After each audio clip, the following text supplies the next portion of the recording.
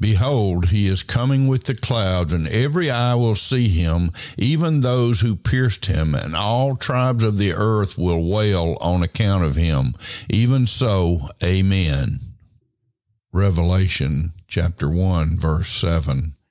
Just as the angels told the disciples who looked at Jesus as he ascended in the clouds that he would come back in the same way he left, so here he is presented as coming, and this is looking forward to his coming, what will happen, what is to be.